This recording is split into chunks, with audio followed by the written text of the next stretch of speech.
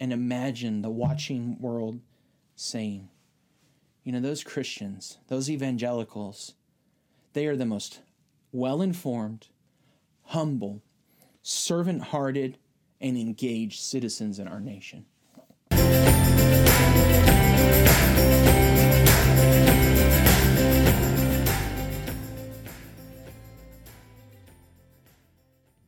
Well, good morning, Cross United. I'm so glad you've joined us this morning for this online message. This is our final message in our series, Our Place in Our Nation, Power, Politics, and the People of God.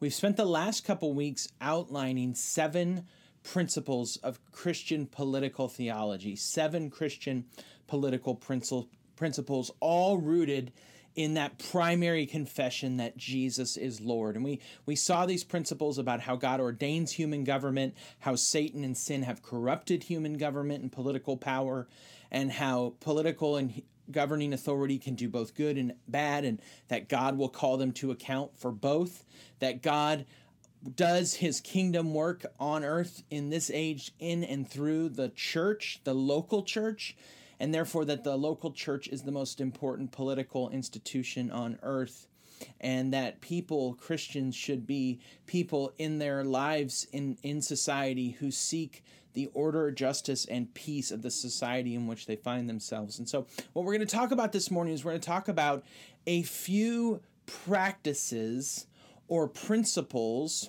or habits or attitudes or virtues of Christian political action. So we've talked about what we believe, and we have to do that because belief always precedes action. We do things because we believe something, whether we believe that we need to change lanes to turn left when we're on Federal Highway, or whether we believe that it's going to rain and so we take an umbrella. We act based on what we believe, and our political actions are going to flow from political beliefs. And so that's why we spent a good amount of time discussing these principles of Christian political theology, or 7 Christian political principles. In light of these principles now, we're addressing questions of what we should do. And you might have questions like, should you put a candidate's sign in your front yard? Should you hang a candidate's flag from your front porch, or peel a bumper sticker onto your car? Should you chip in when you get that fundraising email from that candidate? How should you act politically, and especially in these next couple of weeks as we move up toward the November 3rd election? How should you respond in what you do?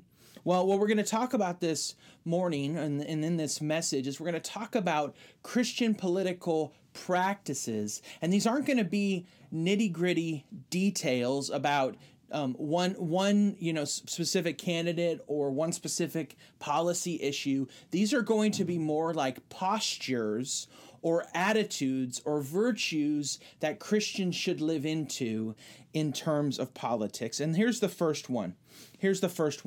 Christians need to pray. And it's a cliche, and it's something that it's like an obvious sort of duh statement, but Christians should be people who pray for political and governing leaders. They should be praying about elections. They should be praying not just for their favored candidates or for their favored candidates to win, but they should be praying about God's will to be done and for God to grant wisdom to the people involved and peace in the midst of the process. Look at 1 Timothy 2, 1 through 4. First of all, then, I urge that petitions, prayers, intercessions, and thanksgivings be made for everyone, for kings and all those who are in authority, so that we may lead a tranquil and quiet life in all godliness and dignity. This is good, and it pleases our God and Savior, who wants everyone to be saved and to come to a knowledge of the truth. Notice here that God calls us to pray for and even give thanks for everyone. This applied to Christians in imperial Rome, to pray for Caesar, to pray for Nero, to pray for some of these really terribly wicked rulers in many ways. And if it applied to them, then it certainly applied to Christians when Obama was president. And it certainly applies to Christians when Trump is president. and it will certainly apply to Christians, whoever is elected in this next election. Christians should be praying for our governor, Ron DeSantis, and for our mayors, Glenn Trost of Lighthouse Point, or Bill Gans of Deerfield, or Rex Harden of Pompano Beach, or Scott Brook of Coral Springs, or Scott Singer of Boca Raton. Christians should be praying for commissioners and state representatives, or congressional representatives, for senators, Marco Rubio and Rick Scott, for Ted Deutsch of the 22nd Congressional District, or Alcee Hastings of the 20th Congressional District. Christians should see yard signs, political yard signs, as an invitation from God to pray. To pray for that person, to pray for their integrity, to pray for their grace in their life, to pray for God's will to be done. Christians should pray for those who lead in the sphere of politics. One way I pray for our leaders is I pray 4 C's. I pray for our leaders to have character, competence, clarity, and courage. I pray for them to be men and women of character, that they would have integrity, that they would act in good faith, not just in their own self-interest. And they would do the right thing for the right reason. I pray for our leaders to be people of competence, that they would know the job they're called to do and they would do it well. Politics and governing, like any sphere, you can't just walk in and think you know exactly how to do things. You have to learn. You have to grow. So I pray for competence for our leaders. I pray for clarity, that they would have wisdom, that they would get good information. They would get reliable information that's worth trusting, and that then they would act on that information. And that they would act, fourthly, in courage. That they would have the courage, that they would have the moral fortitude, that they would have this moral integrity in order to do the right thing, especially when that right thing may compete with their own political self-interest. So I pray those 4 C's for character, competence, clarity, and courage for our leaders, for the leaders of our local community and leaders statewide and nationally. There, in the scripture, there's a story of the second temple's rebuilding. So in 586, Babylon had come in and had destroyed the temple, Solomon's temple, and had just razed it to the ground, just like totally destroyed it. And close to 70 years later, a number of exiles had returned to the land under the new empire and imperial ruler Cyrus, and they'd been authorized to start to rebuild the temple, but they'd sort of lost heart. And so God sent a couple of prophets. There was a governor in the land named Zerubbabel, and he sent 2 prophets. First, he sent a prophet named Haggai, and we taught through Haggai last year, and the sermons are on our website if you're interested. And he also sent another prophet named Zechariah, and they were serving really at the same time. Zechariah was probably a little younger, came a little bit after, a couple months after Haggai. And God gives Zechariah a series of visions in the night. And in one of those visions, the 5th night vision in Zechariah 4, God shows Zechariah a vision of the rebuilding of the temple. And he calls Zerubbabel, the governor, to continue to rebuild the temple. And the foundation is laid, and it's a day of small things we see there in Zechariah 4, that he will rebuild the temple. And earlier in that section, there's a very famous passage that says, "Not by might, nor by power, but by my spirit, says the Lord of armies, the Lord of hosts, the commanding King of heaven." And so we see here that all that God wants to do in the world, whether in the church or in society and politics and in government, we start with prayer. Because prayer tunes us into the mind and the heart of God and the action of the Holy Spirit that can do what we could never do. We pray for political processes, elections, and leaders. The second thing, we pay. We've already seen this basic principle of Christian political vision, that God appoints and he establishes governing authority, and that because he in his kingship has entrusted them with this authority, that they do have real authority on the earth. And he calls us to pay those authorities, both in terms of our money and taxes and in terms of our respect and honor. Matthew 22:15 through 22 is a story of the Pharisees. They come up to Jesus and says, the Pharisees went and plotted how to trap him by what he said. So they sent their disciples to him along with the Herodians. Teacher, they said, we know that you are truthful and teach truthfully the way of God. You don't care what anyone thinks, nor do you show partiality. Tell us then what you think. Is it lawful to pay taxes to Caesar or not? Perceiving their malicious intent, Jesus said, why are you testing me, hypocrites? Show me the coin used for the tax. They brought him a denarius. Whose image and inscription is this? He asked them. Caesar's, they said to him. Then he said to them, give then to Caesar the things that are Caesar's, and to God the things that are God's. When they heard this, they were amazed. So they left him and went away. Remember, we've seen that the Christian's primary allegiance is to Jesus as Lord. The Christian's primary political community and political institution is the Church of the Lord Jesus Christ, the local church of the church family that they're a part of. And we owe primary allegiance to God in worship. We also owe secondary authority to the human rulers that God has put in place over us in his providence. We serve God above all. And in many cases, serving God requires us to pay taxes, to pay honor to those in authority in our social, political context. Romans 13:1 and 6 and 7 says, let everyone submit to the governing authorities, since there is no authority except from God, and the authorities that exist are instituted by God. For this reason you pay taxes, since the authorities are God's servants, continually attending to these tasks. Pay your obligations to everyone, taxes to those you owe taxes, tolls to those you owe tolls, respect to those you owe respect, and honor to those you owe honor. Titus 3:1, remind them to submit to rulers and authorities, to obey, to be ready for every good work. 1 Peter 2, submit to every human authority because of the Lord, whether to the emperor as the supreme authority, or to governors as those sent by him to punish those who do evil and to praise those who do good. For it is God's will that you silence the ignorance of foolish people by doing good. Submit as free people, not using your freedom as a cover-up for evil, but as God's slaves. Honor everyone, love the brothers and sisters, fear God, honor the emperor. Paying taxes and honor to the governing authorities in the time and the place in which you live. And this includes recognizing the good and sometimes mysterious providence of God in placing you in the time and the nation where you live in your earthly citizenship.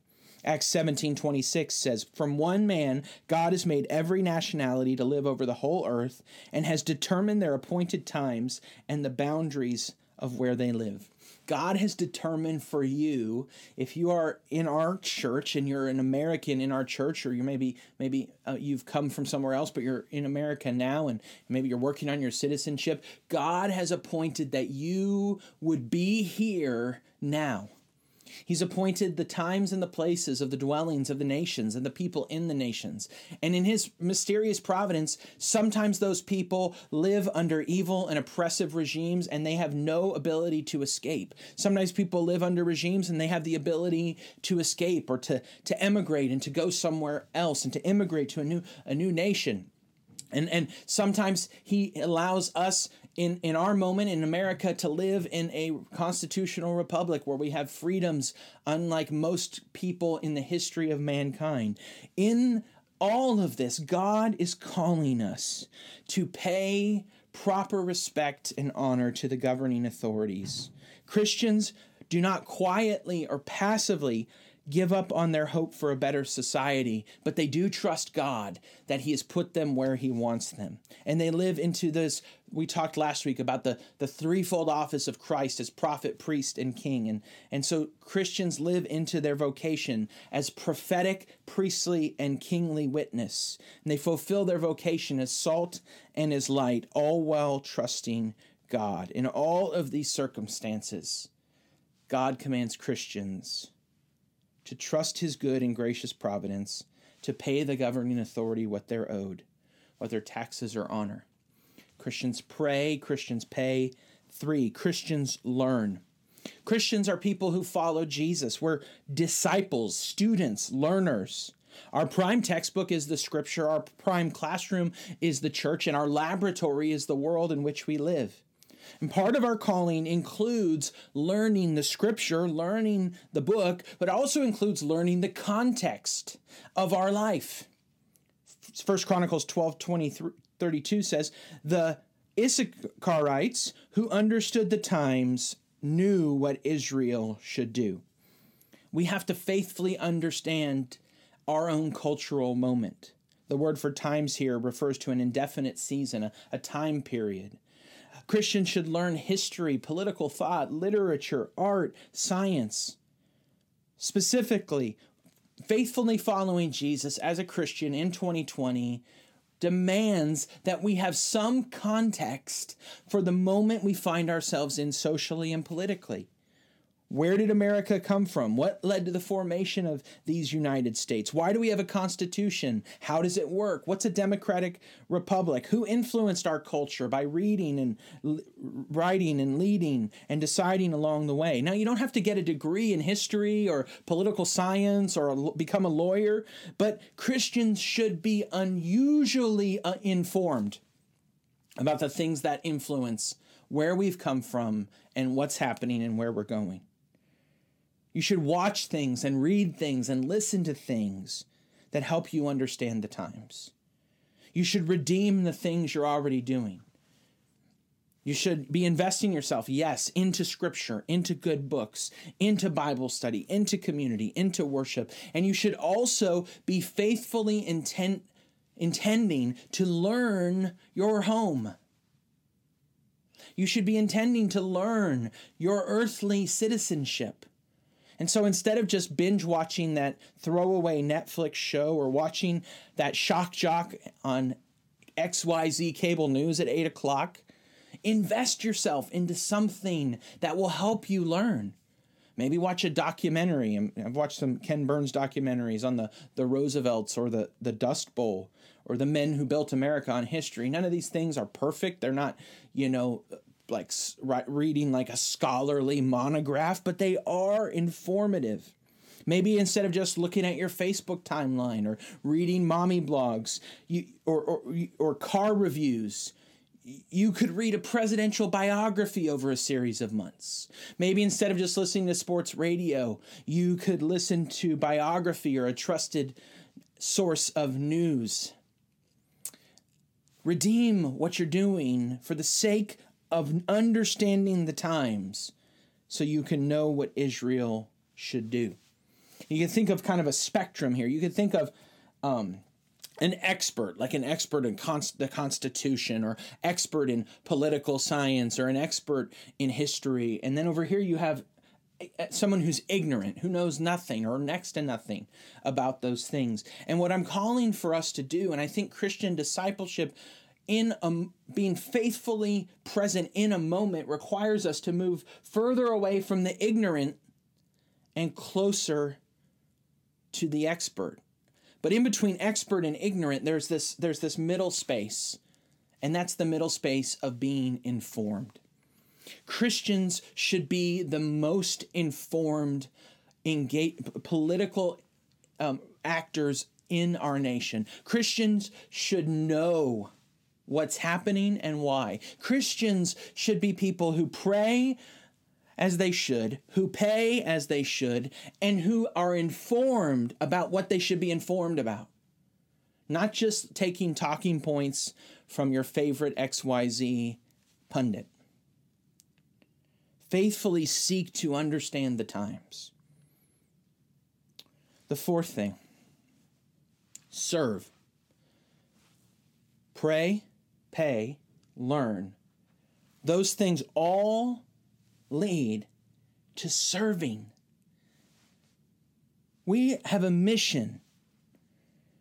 We have mission to reach people with the gospel. And we have a mission to show the love of God to our neighbors. Serving is an act of loving our neighbor as ourselves. It used to be that someone who entered politics was said to enter public service. And we've lost that. Now it's about entering public consciousness. And it's all about airtime and getting on the front page of this website or trending on Twitter, making news, making memes, making viral videos.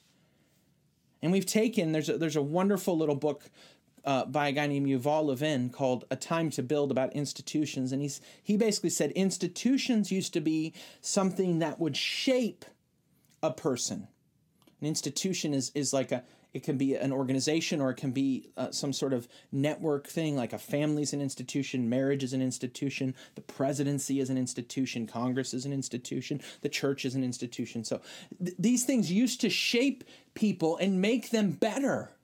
But now what's happening is institutions have gone from being, Levin says, from being a mold that shapes to being a platform that elevates. That people don't enter institutions to serve, but they enter institutions in order to be served. And friends, this is contrary to the heart of Jesus. Look what he says to James and John, the sons of Zebedee, who approached him, Mark 10:35 and following, and said, "Teacher, we want you to do whatever we ask you." "What do you want me to do for you?" he asked them. They answered him, "Allow us to sit at your right and at your left in your glory." Jesus said to them, "You don't know what you're asking. Are you able to drink the cup I drink, or to be baptized with the baptism I am baptized with?" "We are able," they told him. Jesus said to them, You will drink the cup I drink, and you will be baptized with the baptism I'm baptized with, but to sit at my right or left is not mine to give. Instead, it is for those for whom it has been prepared." When the 10 disciples heard this, they began to be indignant with James and John. Jesus called them over and said to them, "You know that those who are regarded as rulers of the Gentiles lord it over them, and those in high positions act as tyrants over them, but it is not so among you. On the contrary, whoever wants to become great among you will be your servant, and whoever wants to be first among you will be a slave to all. For even the Son of Man came not to be served, but to serve, and to give his life as a ransom for many." Christians should be the most well-informed and humbly servant-hearted people in our nation, specifically in the realm of political action. The nation should witness us in action and say, well, I don't always agree with their beliefs or policies or their decisions, but they know what they're talking about, and they are committed to the common good more than their own self-interests and their own political interests. Whether speaking from the prophetic margin, like John the Baptist, or sitting close to kingly power in an oval-shaped office like Esther or Nehemiah, Christians should be intent to serve. Not just to serve their own interests, but to serve the interests of those that are on the heart of God. Too many Christians seem to approach politics with from the other direction, and from this sort of opposing, sort of adversarial mindset. Republican Christians want to own the libs and crush the competition. Democratic Christians want to resist republicanism and even the good things of a Republican government might do. Christians, though, they don't primarily serve the interests of any party or tribe, even the one that they find to most closely align with their principles. They don't take their own preferred political parties, power players, and serve them. They serve those who are closest to the heart of God. And we know who those are. The Bible tells us in the Old Testament, there's a quartet of vulnerable people that God constantly calls his people to love and to serve: the poor, the widow, the orphan, and the immigrant. This quartet is the Christian's constituency: the poor, the widow, the orphan, and the immigrant. And Christian political action should be disproportionately focused on seeking order, justice, and peace for those who are least likely to receive it. We should care for these who are most vulnerable and most on the margin. Because if Christians don't serve them, who will? Neither party cares for all of the people that God cares about. Neither party cares for all of these vulnerable people who are beloved by God. Neither party equally values both preborn babies and immigrant babies. Neither party loves preborn black babies and grown black men. Neither party looks to the heart of God in fullness and cares for every person that God cares about. Christians should be those who serve, and they serve the most vulnerable. And that means sometimes our values, our principles, and our practices might align with one party, and at other times they might align with another party. Pray, pay, learn, serve, and then fifth, engage. Christians should not separate themselves from the politics of their moment, but they should be something of an opposition party that unsettles the political power plane and the political standards of the moment. They also should join into political organizations and parties. I'm not saying that to be a Christian requires you to be a political independent.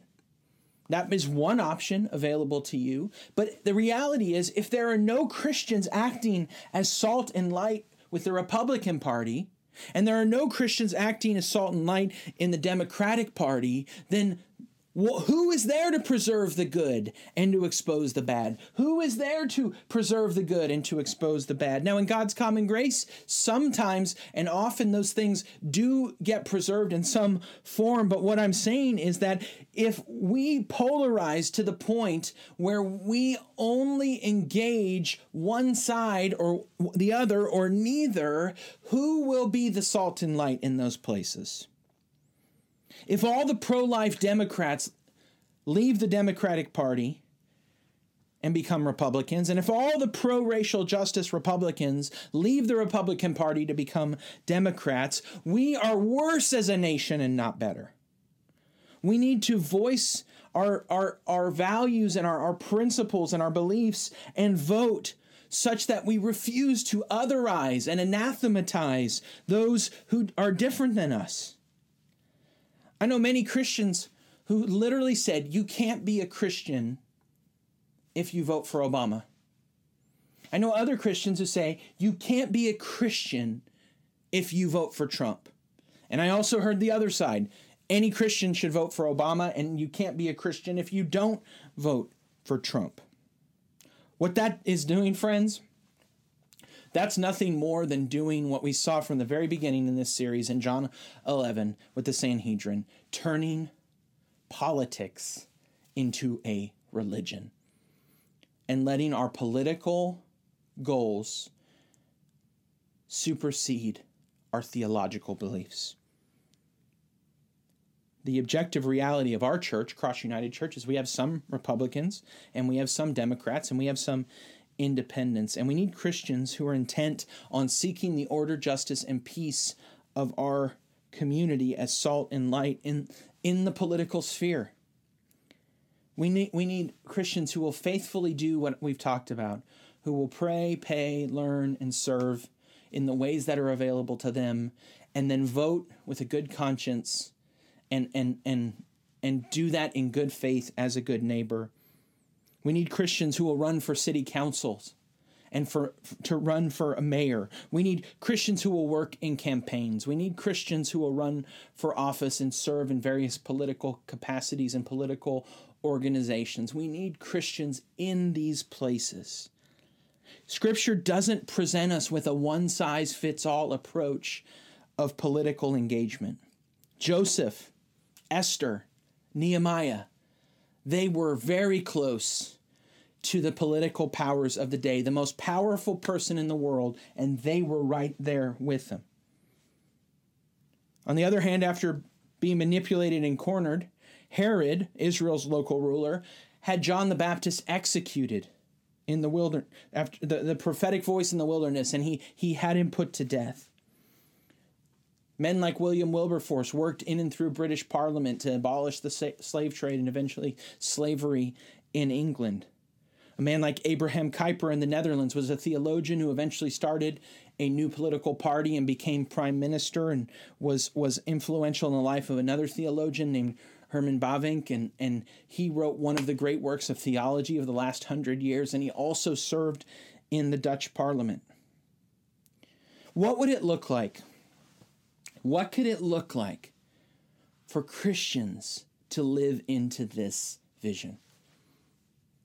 To pray, pay, learn, engage, and serve like Christ calls us to do.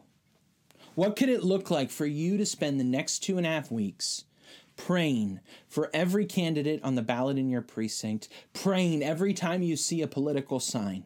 Not just praying imprecatory prayers that person would win or lose, not praying for your preferred outcomes, but praying for God's will to be done.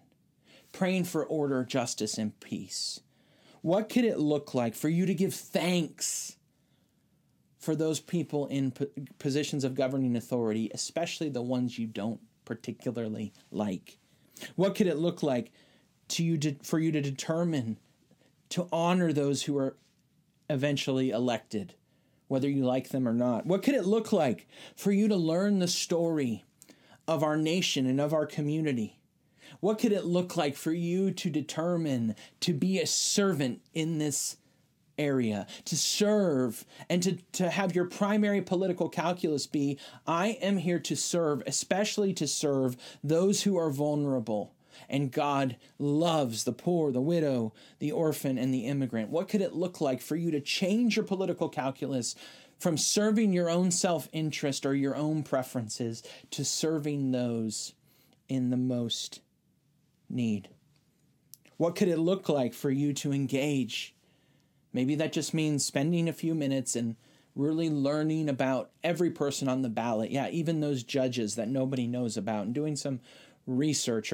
Or maybe for you it looks like, you know what, I'm going to get involved in this campaign, and I really believe it's something that would be a benefit, and I'm going to be salt and light there, and there's some things I really disagree with, and maybe I can have a voice to speak into that and to speak the truth to power. Maybe it means that you consider maybe one day running for office or getting involved in politics in a more vocational or meaningful way. There are, like I said, many ways to engage as a prophet, as a priest, as a king, in a prophetic voice from the wilderness, in a priestly role in the church, and in a kingly role in administration, political engagement, and governance. What could it look like for a community and a nation to be inhabited by churches full of Christians who make it their ambition to do these things? To pray, pay, serve, learn, and engage. What could it look like?